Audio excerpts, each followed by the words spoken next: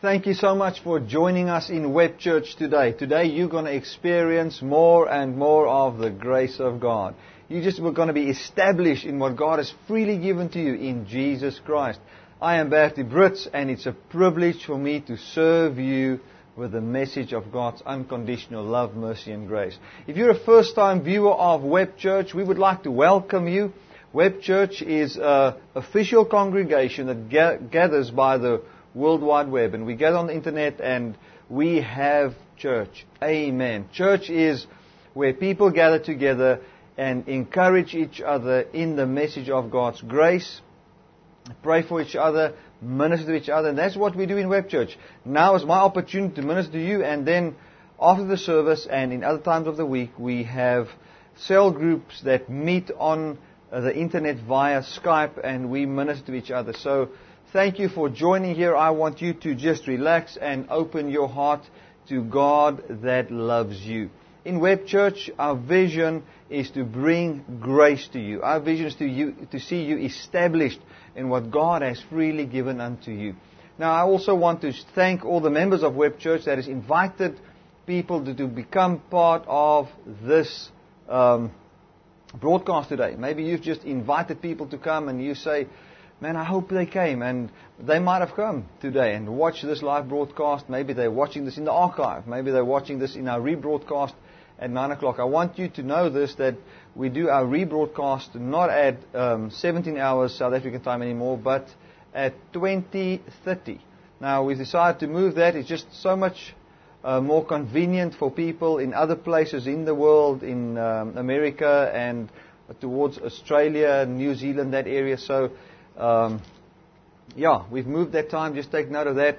And when you invite people, tell them the correct times. We've also put the ad on the homepage that gives the specific times to which we have moved our the broadcast times. We do it at 10 o'clock. Remember this, 10 o'clock in future, not 12, 10 o'clock in future, Web Church. Web Church is just such a powerful, powerful medium that comes to people where people fellowship, are blessed and touched by the grace of God. And I also believe that it is a good time for you to share our vision and to read it for you. It's on the page that says Web Church, but I find that not all the people like to read, so I'm going to read it for you and explain our vision. And I've done this in the previous broadcast, and we're going to do it today again. It says, to be a church family that is fully functional by grace.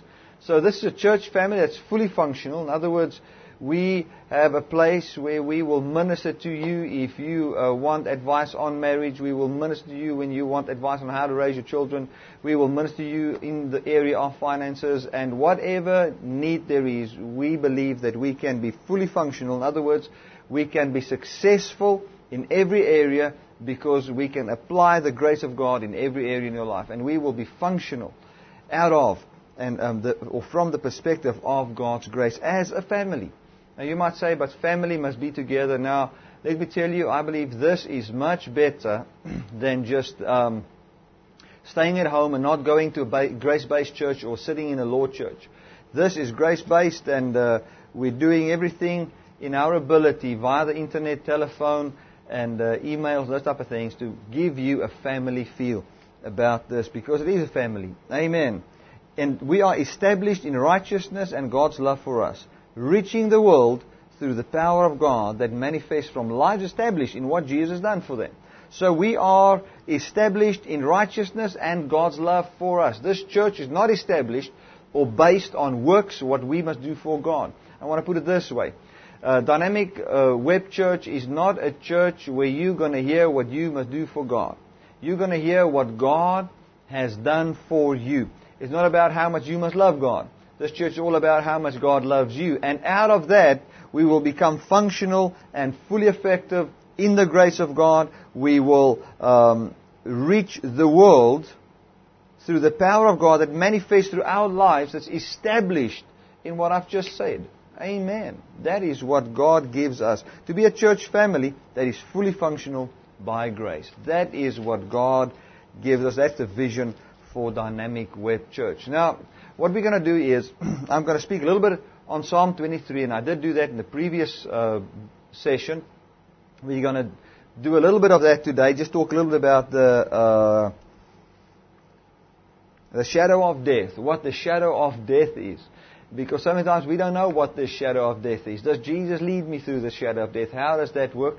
Then we're going to go into worship. I'm going to speak a little bit about finances. And for those people who want to give, that's going to be your time and opportunity to give on Web Church via the donate button that's on your screen. And then we're going to get into the word that I have today, which will be, we will continue on what we said in the previous broadcast, where we spoke about our identity challenge. How our identity gets challenged. Now our whole identity is based on what Jesus says about us and how God spoke to us, and not on what we do for God or what happens to us. Amen. Man, that is so, so wonderful. I also want to encourage you to go to our testimonies. Click on the testimony button on the top of the screen, and you can read powerful, powerful testimonies that's relevant to people every day to see what God has done for you.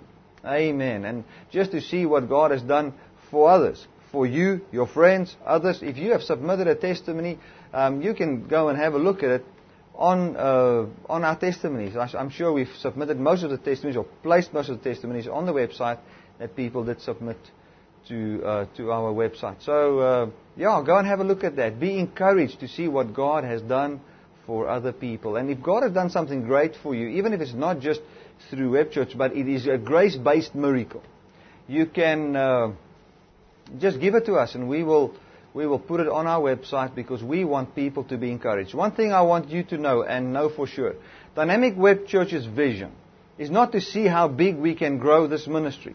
We know the ministry is going to be big.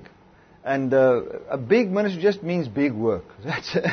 That's all it is. The vision is not to see how big we can get the ministry. The vision is to get people established in the grace of God, to build people.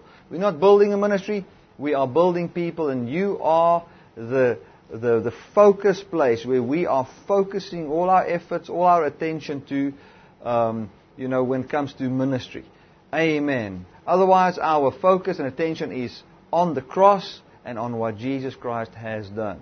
We are servants of the body of Christ. I'm here to serve you. I'm here to wash your feet with the Word of God. I'm here to wash your walk clean. I'm here to tell you your walk is clean. You've been made righteous. You've been made holy by the Word of God. We are your servants. Amen. Now, Psalm 23, we read it last time, and what we said was that this is a very good example of somebody that doesn't just believe God for stuff, but that believes in who God is. Now, we've said, and I want you to, if you've got some time, go onto the Word Well, get into the series that I've got on faith. Man, it is an awesome, awesome, awesome series. Man, God used me. I spoke to other pastors about this, and they're having massive conferences in South Africa where they are using that very same material that I taught them. That God, that's what we spoke about, faith, what faith is. Faith is not something that you do for God, to get God to move. Faith is what happens to you when you understand that God already moved on your behalf. And get into that, and once you've listened to that, it will just make more sense on what I'm going to say today. But I'm going to say it in a way that makes sense to you right now. Amen. Psalm 23 says, "The Lord is my shepherd, I shall not want." And this David said from perspective of faith in who the Lord is. It's like I would say, it's like I would say, you are in Web Church, you shall hear grace. You can say, man, I am in Dynamic Web Church, there we shall hear grace.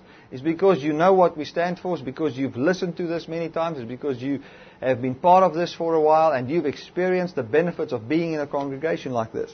Now, David came from that perspective. He says, the Lord is my shepherd, and because I know what type of shepherd I have, I know who He is, I know how He cares, I know I will never be in want. Why? Because He has in the past and now made me to lie down in green pastures.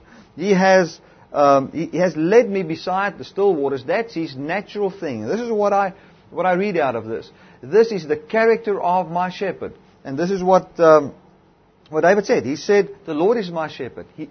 His attributes is that He is a shepherd. Okay, He said, the Lord is my shepherd, I shall not want. 4, His attributes is this, His characteristics. He's a shepherd who naturally just wants to make me lie down in green pastures. He has naturally led me beside the still waters all the time. He is the one that just restores my soul. He leads me in the paths of righteousness for His name's sake.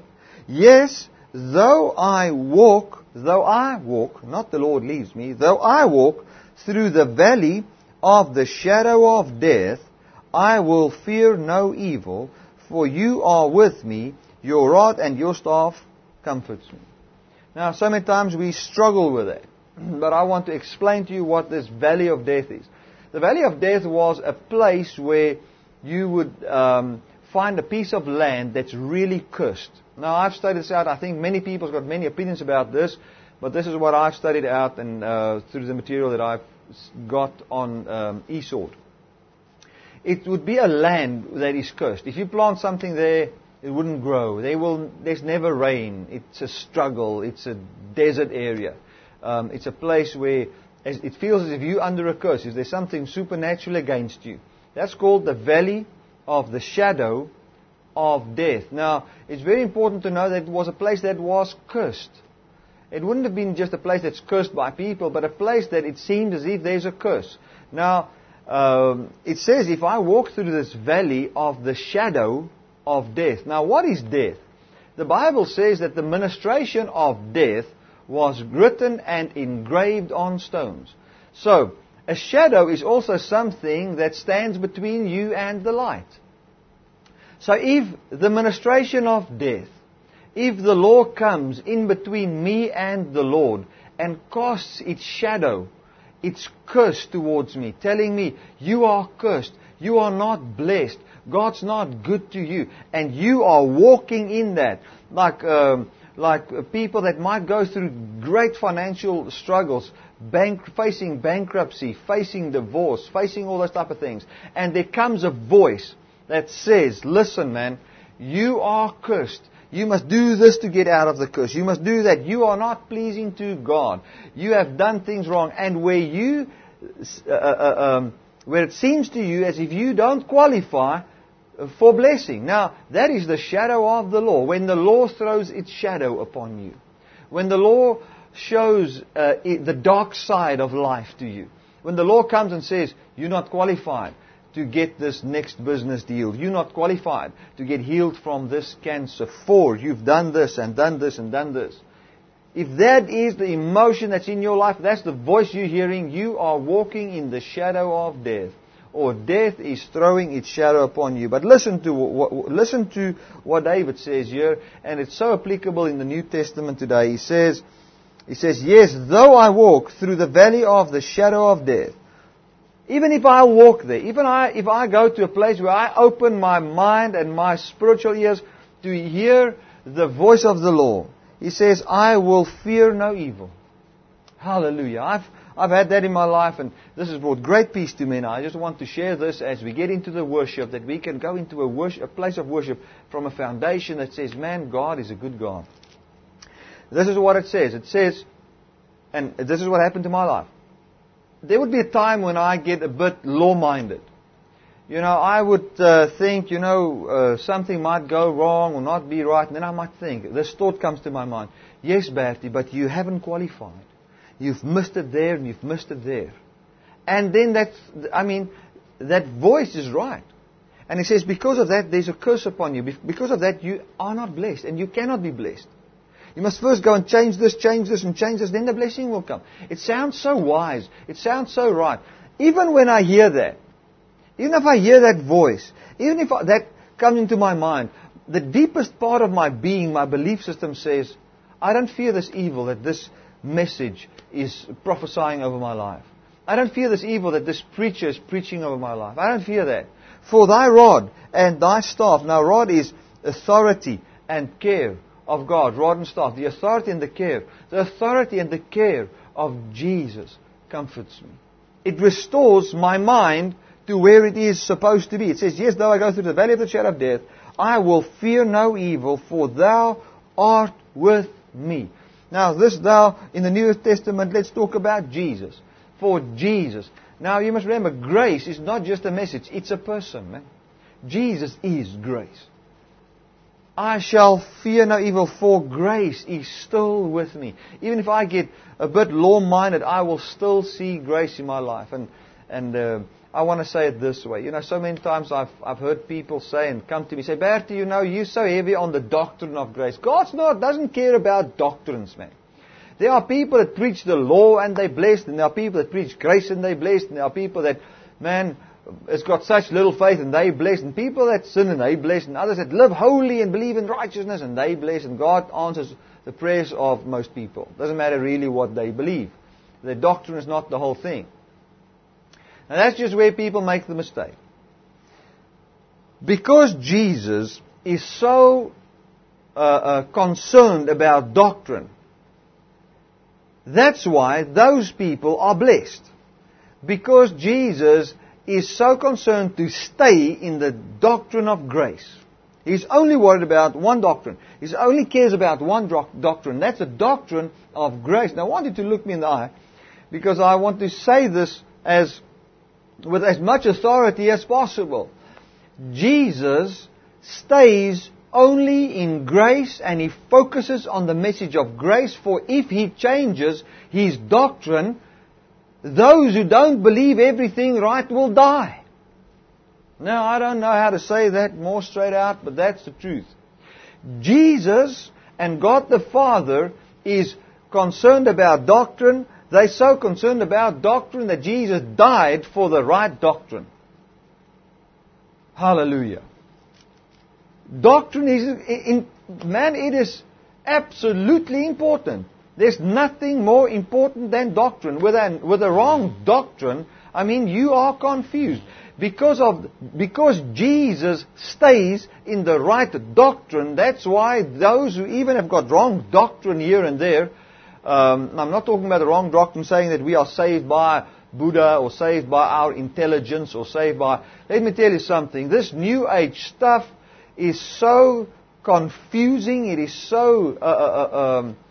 and people fall into this positive thinking. I must just think right, and I must just do right. I must just govern myself right, protect my energy levels. Hogwash, man, rubbish.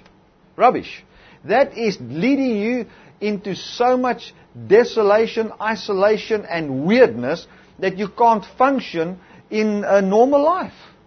I've seen people like that. Most people that are like that are dysfunctional in this society. It is just the way it is. Now, I'm not saying that if you're a New Ager watching this, please don't feel that I say I am against you. I'm just talking a bit about doctrine.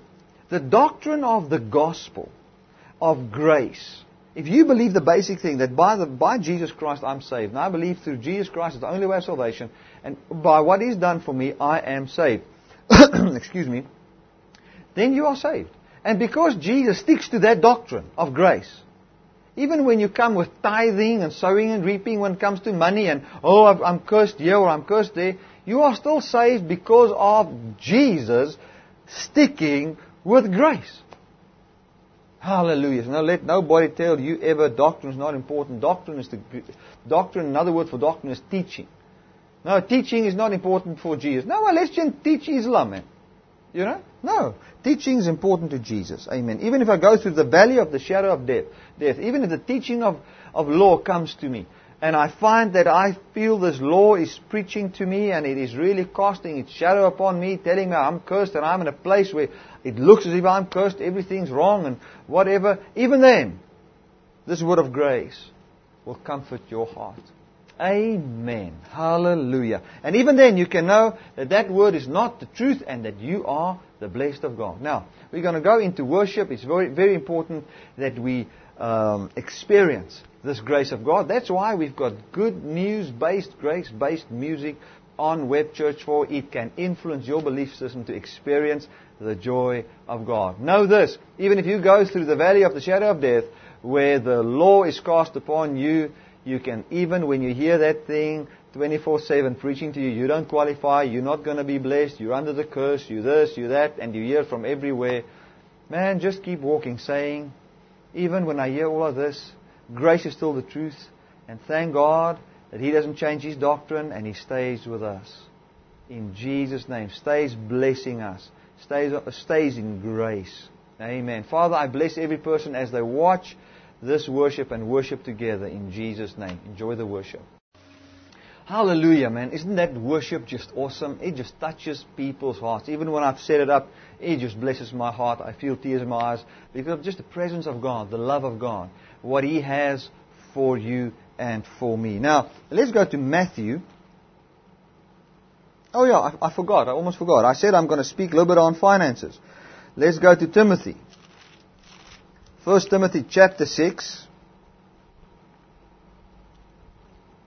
And we're going to read there from verse 8.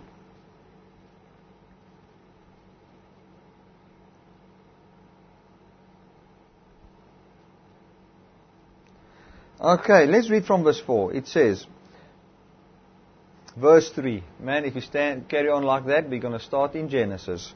Okay, verse 3. If any man teaches any otherwise or any other doctrine except the doctrine of grace, and consent not to wholesome words is called the message of grace, even the word of our Lord Jesus Christ, and to the doctrine which is according to godliness. Now remember what I talked about doctrine, and that is important.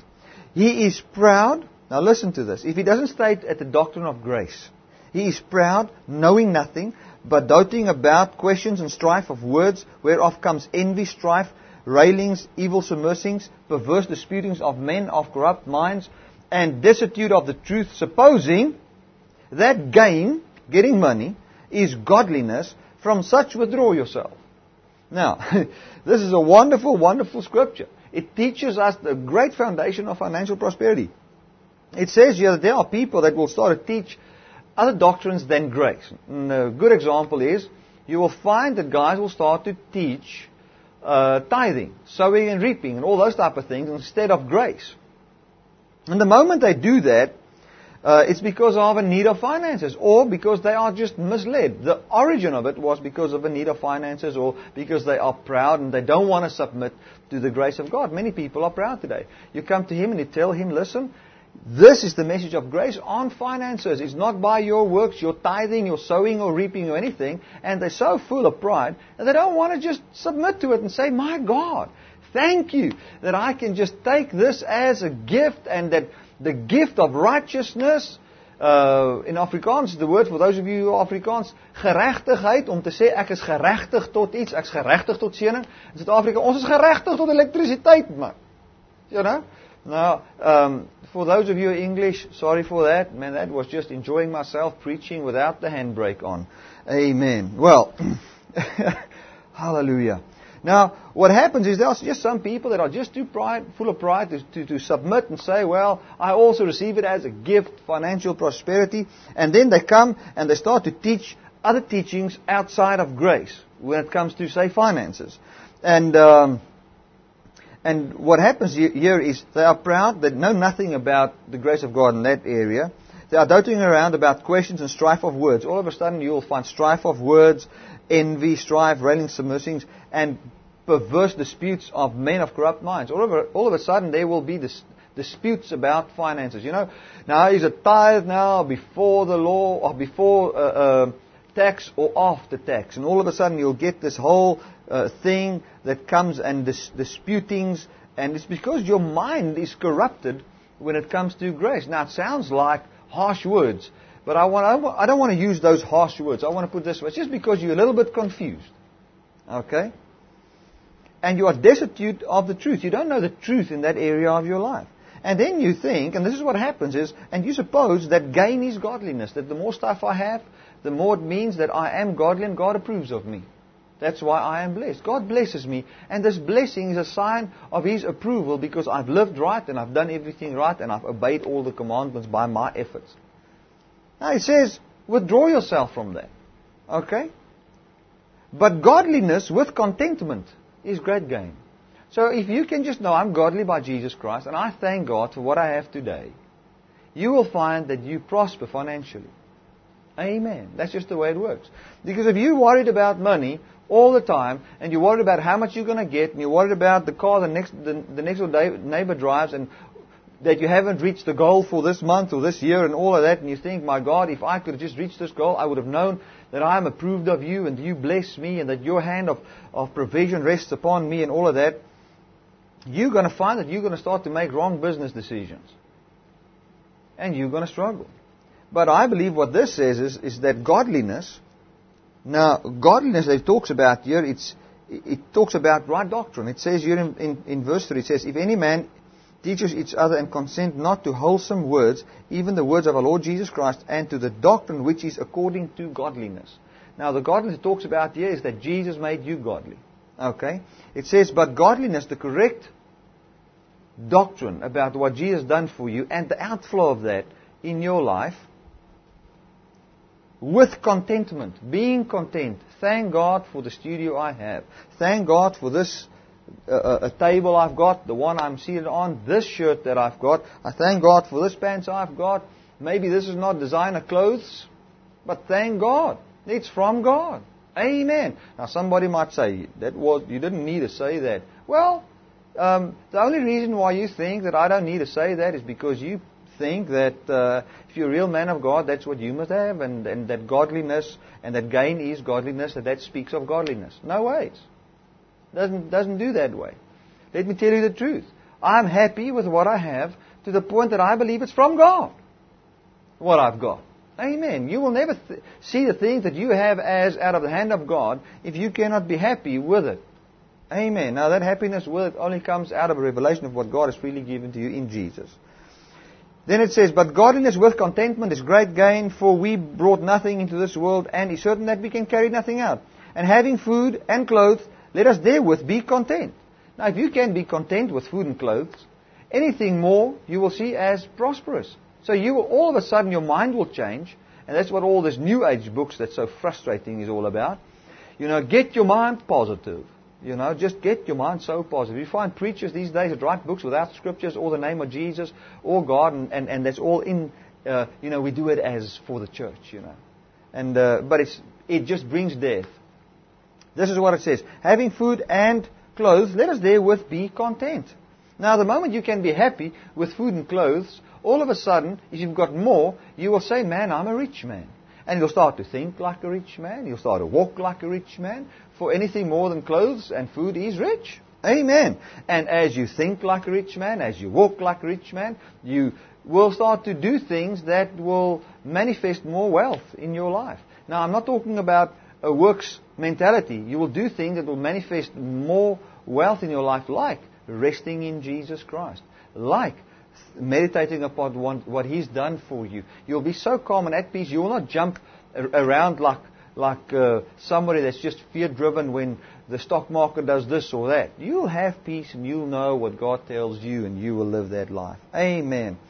But they that want to be rich fall into temptation and into a snare and into many foolish and hurtful lusts, which draw men into destruction and perdition. For the love of money is the root of evil, which while some desired money, they have erred from the faith and pierced themselves through with many, many sorrows. Now, man, you can go and read that for yourself. All I'm telling you is don't make getting money your vision. Know that Jesus got all the money that you needed from God through what He's done for you on your behalf. You can download the message, watch it, Prosperity by Grace, that's on the website. Listen to it. It will bless you. We are not a money-hungry ministry trying to get money out of you. Amen. If you want to give to this ministry, you give because you feel I'm part of this ministry. I support what Bert is doing. I support what Helena is doing. And we are part of what they do. We partner with them in the sense of we are part of what they do. If you want to donate money, the donate button is there. We've made it easy for you. The only reason why I put it there is so it can be easy for you to do it. So if you want to donate via credit card, you are more than welcome to do that. We'll use that money to preach the gospel. Know this, that money is not going to heaven, into your heavenly bank account. It's coming to Dynamic Love Ministries Trust bank account, Standard Bank, South Africa, Bredasdorp. That's where it's going. And then we're going to the we take our checkbook and we write a check. We take that money and we pay for stuff. and we preach the gospel. That's where your money goes, and your reward that everybody talks about in heaven and whatever has been there long before you gave anything. His name is Jesus Christ. Hallelujah. So if you want to give on that basis. If we find out that you've been giving out of an unwilling heart, we will give your money back. Amen. So give out of a willing heart because you want to support the work and you don't feel manipulated. Hallelujah. Right. Let's get into Matthew chapter 4. Now, what we said in the previous broadcast was very basic, and we were talking about Jesus that was a human being. He had a voice. There was a voice that came from the Father that said unto him, "You are my beloved Son, and in you I am well pleased."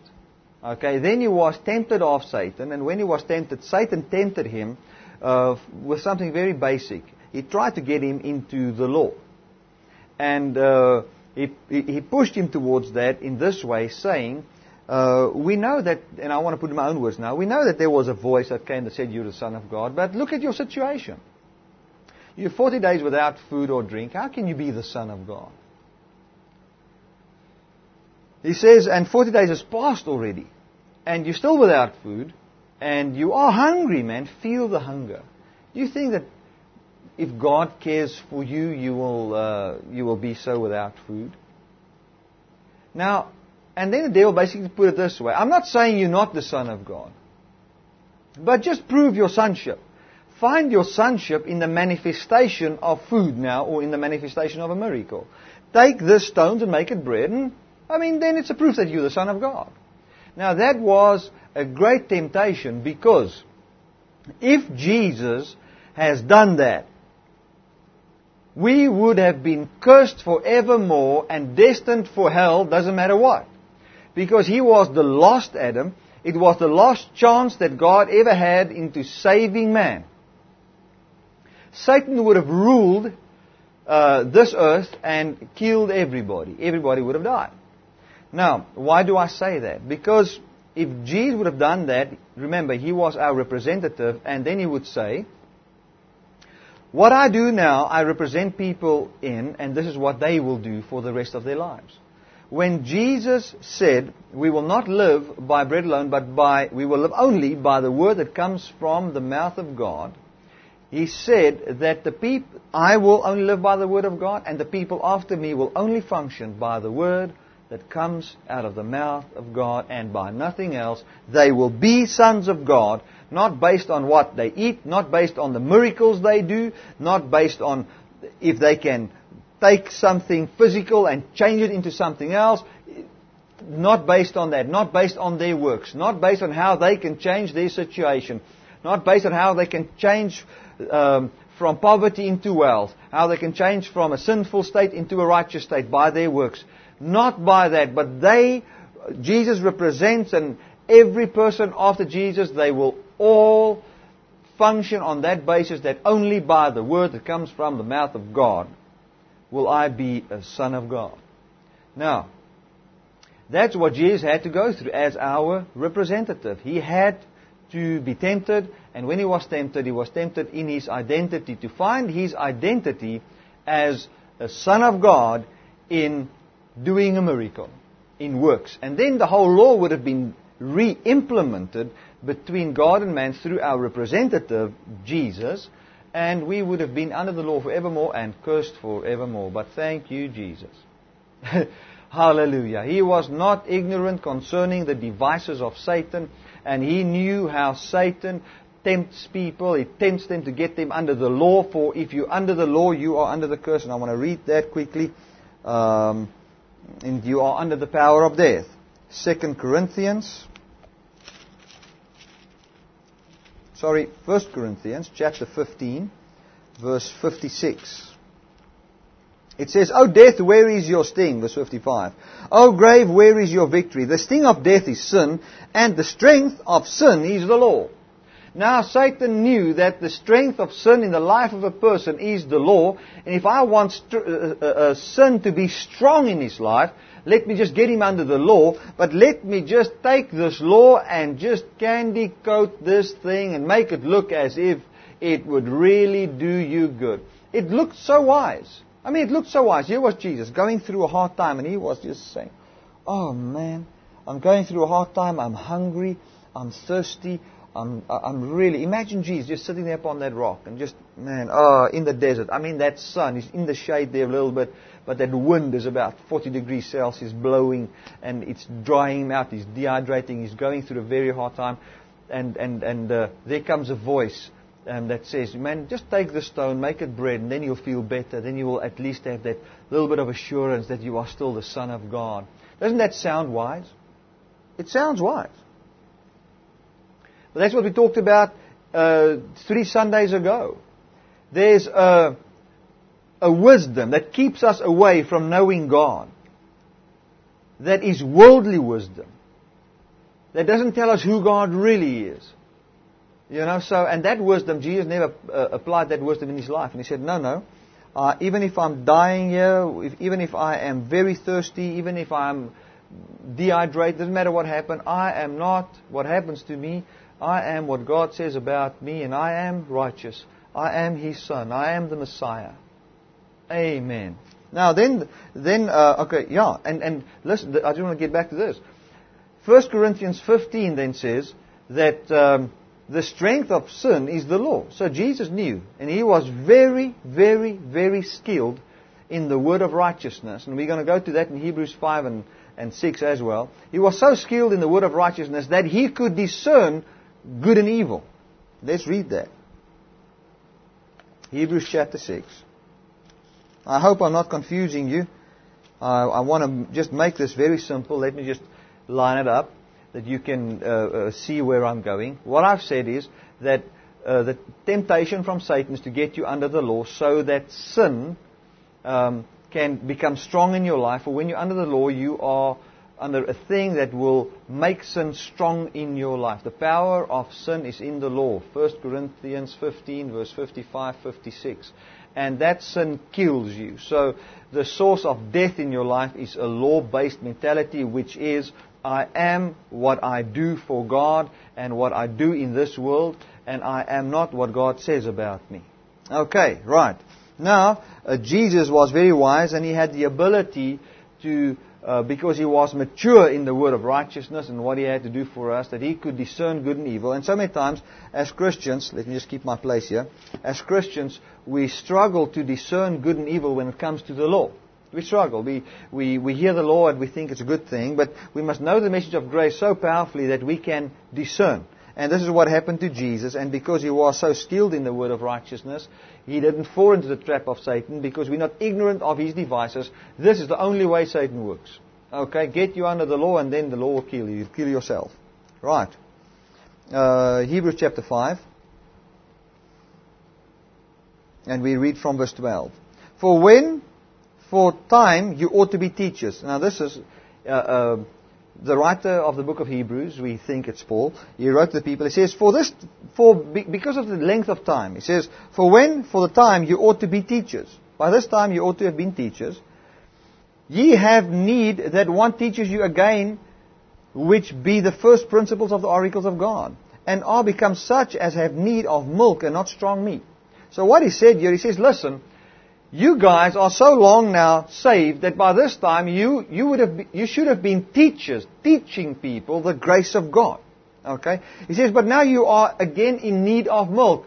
That means people need to preach to you again the grace of God and explain it to you. He says, now I'm not talking to you. I don't even know, maybe you are slotting in here for the first time. Maybe you're just in the message of grace for 2 weeks. I don't want to condemn you. I'm just telling you what Paul writes to people here. And I want to get to verse 13 and 14. It says, for everyone that uses milk is unskilled in the word of righteousness. A person who is in need of milk or uses milk doesn't know and understand and has got no skill in how to apply this word of grace and righteousness. For he is a baby. Okay? For he is under the law. I want to add there, and I don't have time to explain that. Verse 14. But strong meat belongs to them that are of full age, or those who are in the message of grace and righteousness. Who are they? They are those who by reason of use Because they've experienced grace over and over and meditate upon grace. And they've heard grace. And they've allowed themselves to be loved of God, to be blessed of God, to say, they've come to a place where they humble themselves and say, it's only by grace. Only by grace can we enter. Only by grace can we stand. Not by our human endeavor, but by the blood of the Lamb. Only by Jesus. And they've humbled themselves. Okay? Not humble themselves in the sense of lay me down and kick me. No, humble themselves by saying, man, I'm willing to say that it's not by my works but by the grace of God. He says, but strong meat belongs to such people, to them that are of full age, to those who have by reason of use have their senses exercised by this message of grace. And by knowing grace, they've become so sensitive in the message of grace that they can discern good and evil. Now that's where Jesus was. He was so skilled in the word of righteousness. He was so experienced in the word of righteousness that when Satan came and he said, listen, if you are the Son of God, so we don't say you are, we don't say you are not, so bringing doubt, prove your sonship by your works and let your sonship be in what you do. Jesus could hear that as a temptation and as something that could bring him under the law and could dump all of humanity into sin forevermore. He could hear the death behind that. Amen. That will happen with you as you get more focused on grace. You will be able to discern both good and evil. Now, let's read this. Let's read this.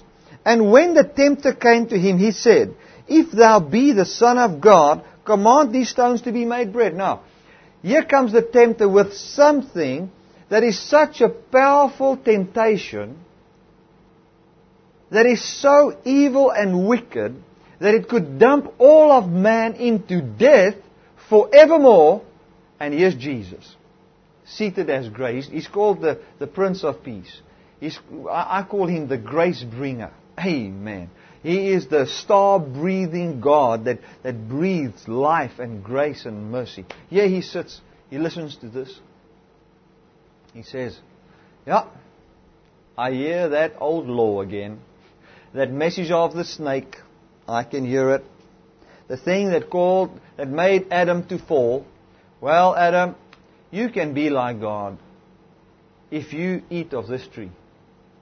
It's another eating thing. It's another thing of being like God or being a son of God. You must remember that time. If you were called a son of somebody, you were called like him. If you called yourself a son of God, you made yourself equal with God. So he said, well, if you want to be equal with God, this is what Satan said. If you want to be equal with God, and if you want to prove that you are equal with God, just take this and make this stone's bread. Same thing. Jesus must have been sitting there and say, yeah, old snake, you're not catching me. I hear the law here. I hear that message of death that you preached to Adam and said to him, if you want to be like God, just eat of knowing right and wrong. Just take part of, by what I do, I'll be like God. Man. And Jesus said, I am not the Son of God because I eat this, or I make this stone's bread. I am a son of God because God said so. And that's the thing Adam should have said. Adam should have said, man, snake, what you talking about? I am already like God. Now let me tell you, Satan will not only come when you are in a hard time. And tell you this, like when you're going through hard times, he will come then, and he will come when it goes well. You'll be tempted with the same thing.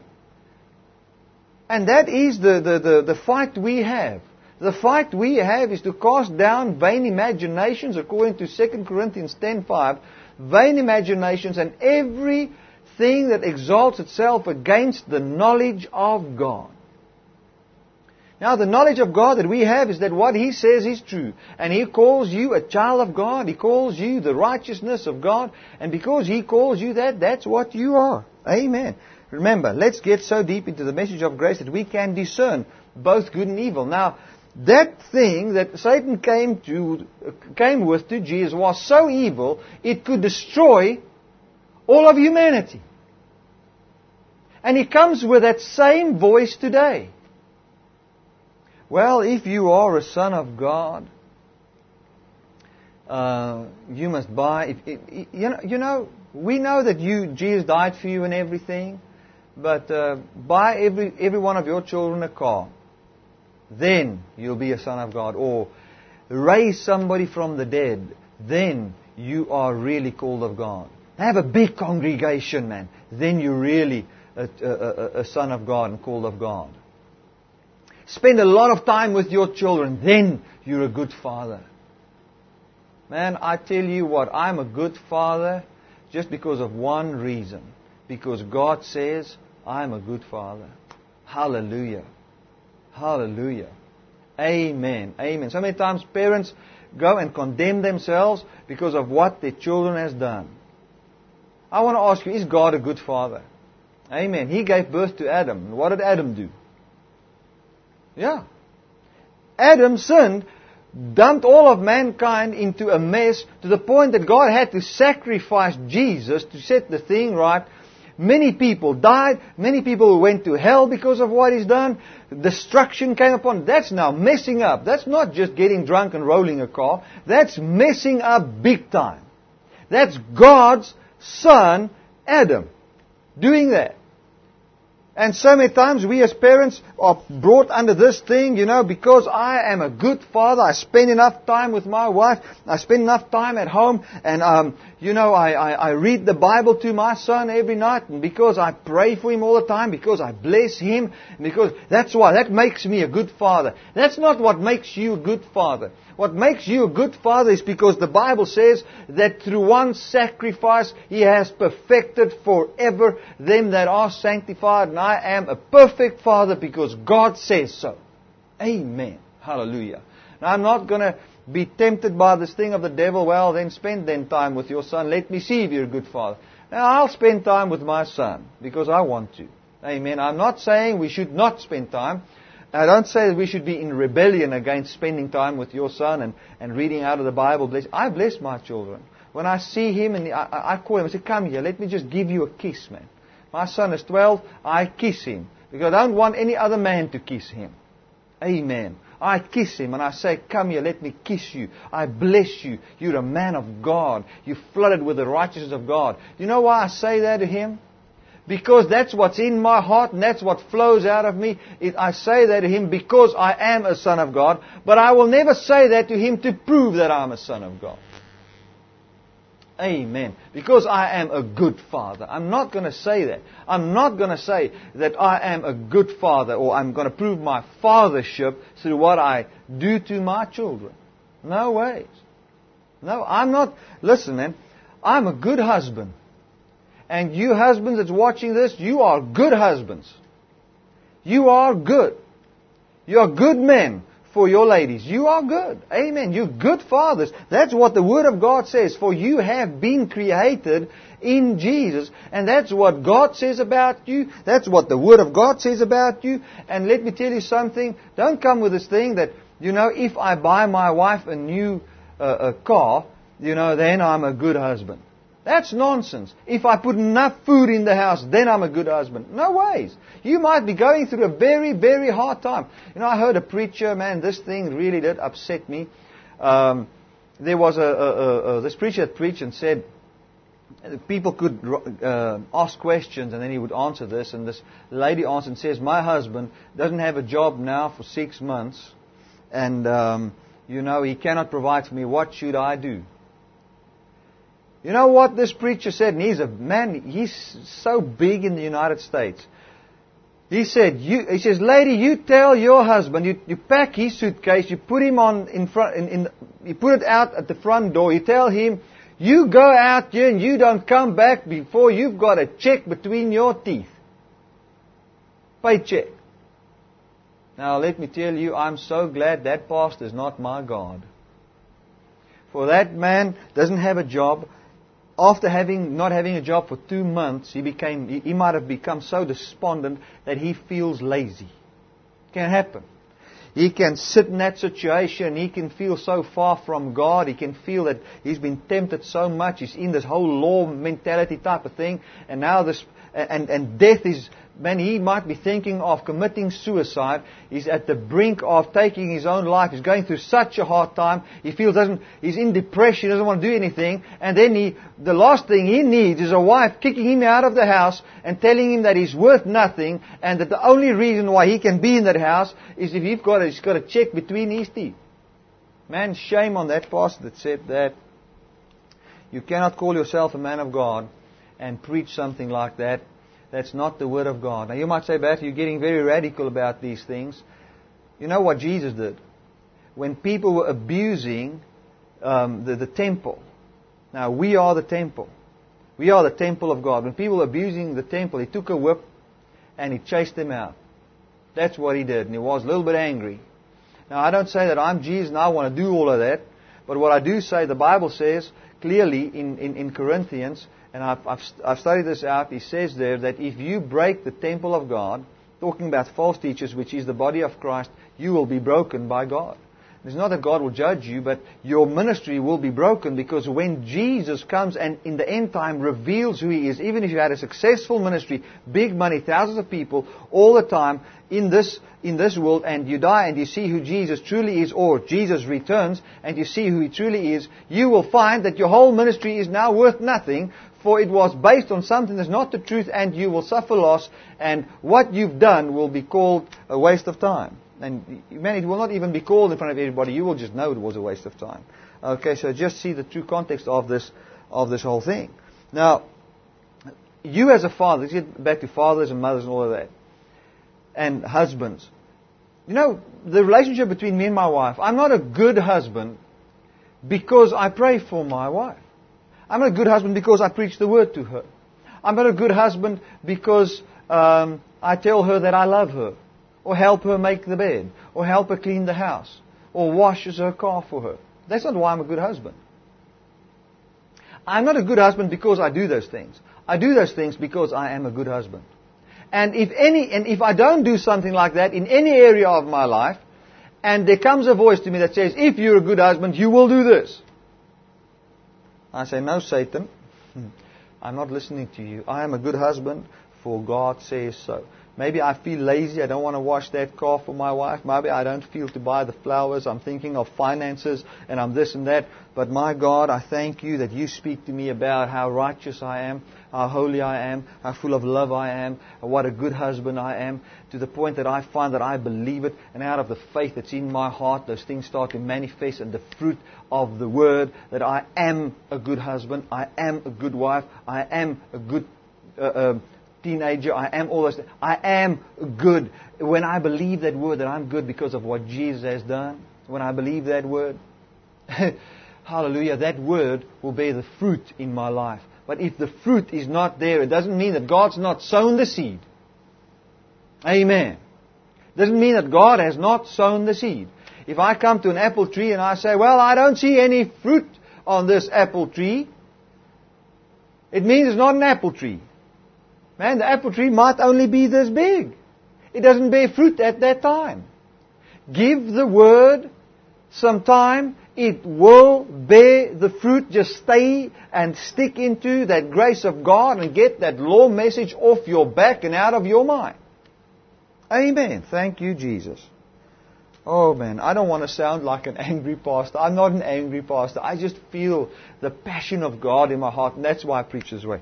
Hallelujah. Now let's continue with this. Amen.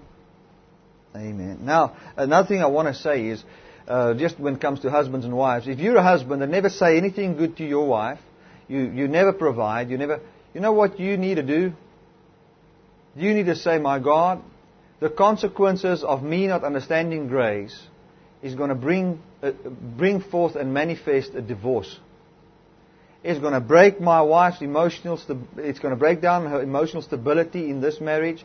It's going to break her trust in me. It's going to break the trust of my children in me. And I really seriously need to get to a place where I know and understand your grace." And then you lock that room and you get into that room and you say, "My God, I'm going to get this message of grace. I'm going to download Bertie's messages. I'm going to listen to them. I'm going to download Joseph Prince. I'm going to listen to him. I'm going to just get deep into this message of grace and get stuck into it. I'm going to listen to it over and over and over and over until I see this word bearing fruit. Until I see that apple tree is now growing. And I'm not going to try to grow the tree. I'm just going to make sure it's getting the right stuff. It's getting the right nutrition. It's getting the right water, which is the water of the Word, which is the gospel of grace. Amen. Hallelujah. And you'll find. Now that was just a little bit of practical advice there for you. Now another one that is so powerful here is verse 7. Verse 5. Then the devil took him up into the holy city and set him on the pinnacle of the temple, and said unto him, If thou be the Son of God, cast thyself down, for it's written. Listen, he comes with the same old trick here, man. If you be the Son of God, cast yourself down.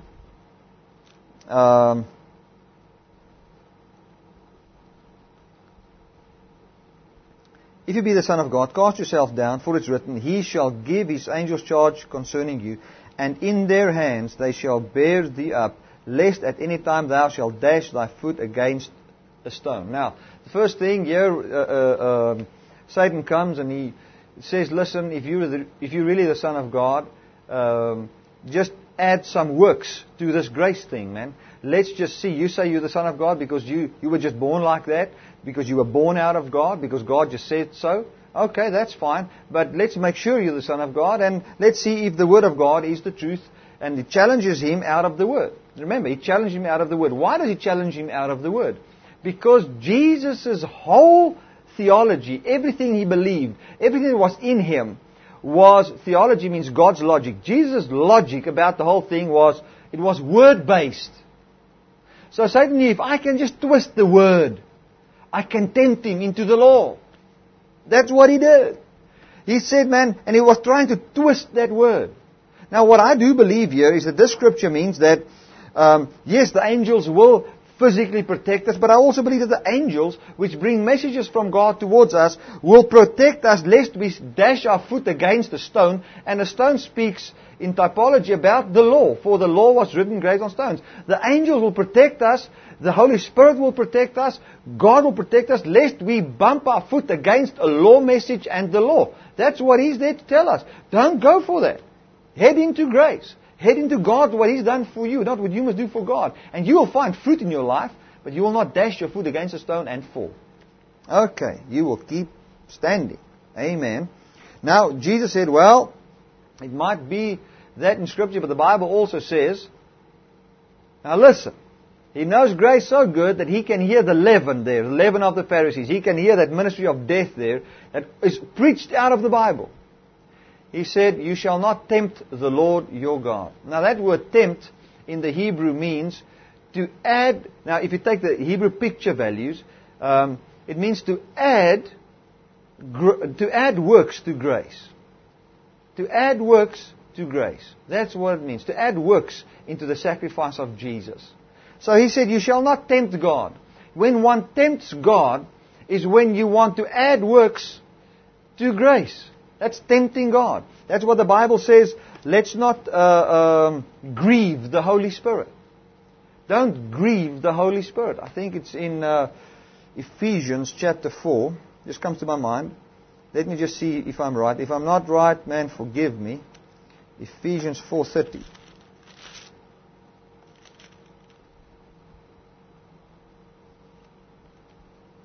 It says, let no corrupt communication proceed out of your mouth. Corrupt communication, what's that? That's wrong doctrine, wrong teaching, speaking the wrong thing about what Jesus done for you. Let no corrupt communication proceed out of your mouth, but that which is good to the use of edifying, that it may minister grace to the hearers, and grieve not the Holy Spirit, whereby you are sealed unto the day of redemption. So what is he saying? He says, listen, don't let corrupt communication come out of your mouth, but only that can do what?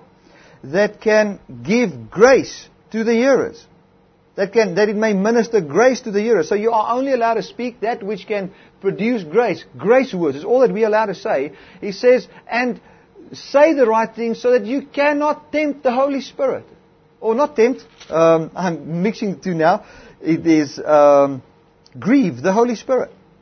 Now, I'm not talking about positive confession. Get into 2 Sundays ago's message. I'm not talking about just talking right. I'm talking about doctrine, teaching about Jesus. Get the right teaching into your heart and into your mind. Get grace flooded into you. Why? Because, and this is what Jesus said. He said, listen, Satan, you are trying to get me to tempt God. When you are tempting God is when you want to add works to grace. That's not tempting God. Well, now we don't want to tempt God. People in the Old Testament died when they tempt God. Now, we don't want to tempt God in the New Testament. We want to grieve the Holy Spirit. Because if we grieve the Holy Spirit, how shall we be saved? If we are grieving the Holy Spirit, we are pushing away the message of the Spirit, which is what we have freely received in Christ. When we push that away, how shall we be saved? Because we are saved by grace, through faith. Let your words not be of corrupt communication, but of that it must be a communication that might produce grace into the hearer. Hallelujah. Amen. Here Jesus said, well, I'm not going to tempt the Lord my God. I'm not going to add works to what He said about me. I am the Son of God because God made me this way. I'm the Messiah, for I've been called by God. I've been made the Messiah. I've been made this way. That's who I am. And I'm not going to add works to grace. By God's grace, by who God is, by His influence, He made Jesus who He was. Amen. And that's why He is who He is. And I'm not going to say, and Jesus said He's not going to say, well, let me just make sure and that we stand on 2 legs. I am a son of God because God says so. And because I can throw myself off places and God, man, He just does it for me. Amen. He protects me. Amen. That's not the way it is. Now, what's a very nice thing here, if we continue, maybe I should touch on that. Let me see, it's not becoming too late. I've been preaching already for 40 minutes. Let's see here. Sorry for losing the place here now. Why did I lose this place? Oh yeah, here it is. Jesus said unto him, it is also written, you shall not tempt the Lord your God. Now just in my words, Jesus also said, it's also written, you shall not add works to the grace of God and tempt God that way. Verse 8, again the devil taketh him unto an exceeding high mountain and showed him all the kingdoms of the world and the glory of them, and said unto him, all these things will I give you if you will fall down and worship me.